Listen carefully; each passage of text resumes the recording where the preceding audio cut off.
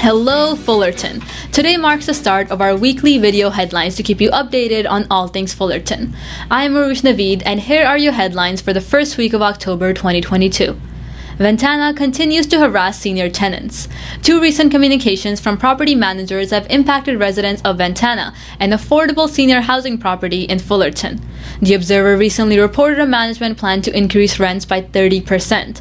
As soon as the story was released, the paper received a company statement that the rent increase information was sent to residents in error.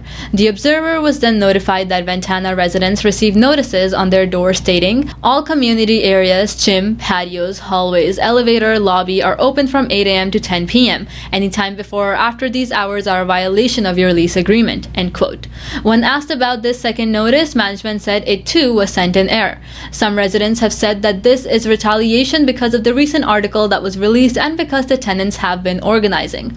Next, the Arboretum struggles after Cal State Fullerton requires paid parking. Opening back up after the pandemic was challenging all by itself, but now with a new requirement for patrons to pay for parking, the Fulton Arboretum has seen a decline in patrons and donations. According to the Daily Titan, the Arboretum does not receive the parking fees. Instead, the money goes into an account that funds maintenance for all Cal State University Fullerton parking lots and structures. End quote. CSUF recently gave a pay raise of $98,000 to its president Fram Rose Virgie, making him the fourth highest paid CSU president, making about $476,000 annually, not including benefits. Celebrating Tommy Lasorda, Lasorda Legacy, a tribute to baseball and Dodgers legend Tommy Lasorda, along with second exhibit picturing America's pastime, opened on September 10th at the Fulton Museum Center. A sea of baseball fans dressed in Dodger blue flooded the exhibit's meeting hall, gift shop, and outdoor areas to celebrate both Tommy and the collection on loan from the National Baseball Hall of Museum. The second annual Tommy Lasorda Day was up next, taking place on his birthday, September 22nd. Informative talks and a roundtable discussion rounded out the evening.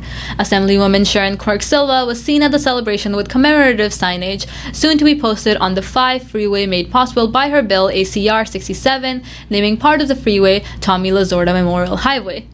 Hispanic Heritage Month. September 15th marked the start of the Hispanic Heritage Month, and at the Solidarity Community Center, it kicked off with expressive dancing, a variety of traditional Hispanic foods, and, of course, the Maple community. Moms of the Maple neighborhood created a beautiful event and gathered the neighborhood, family, and friends to celebrate.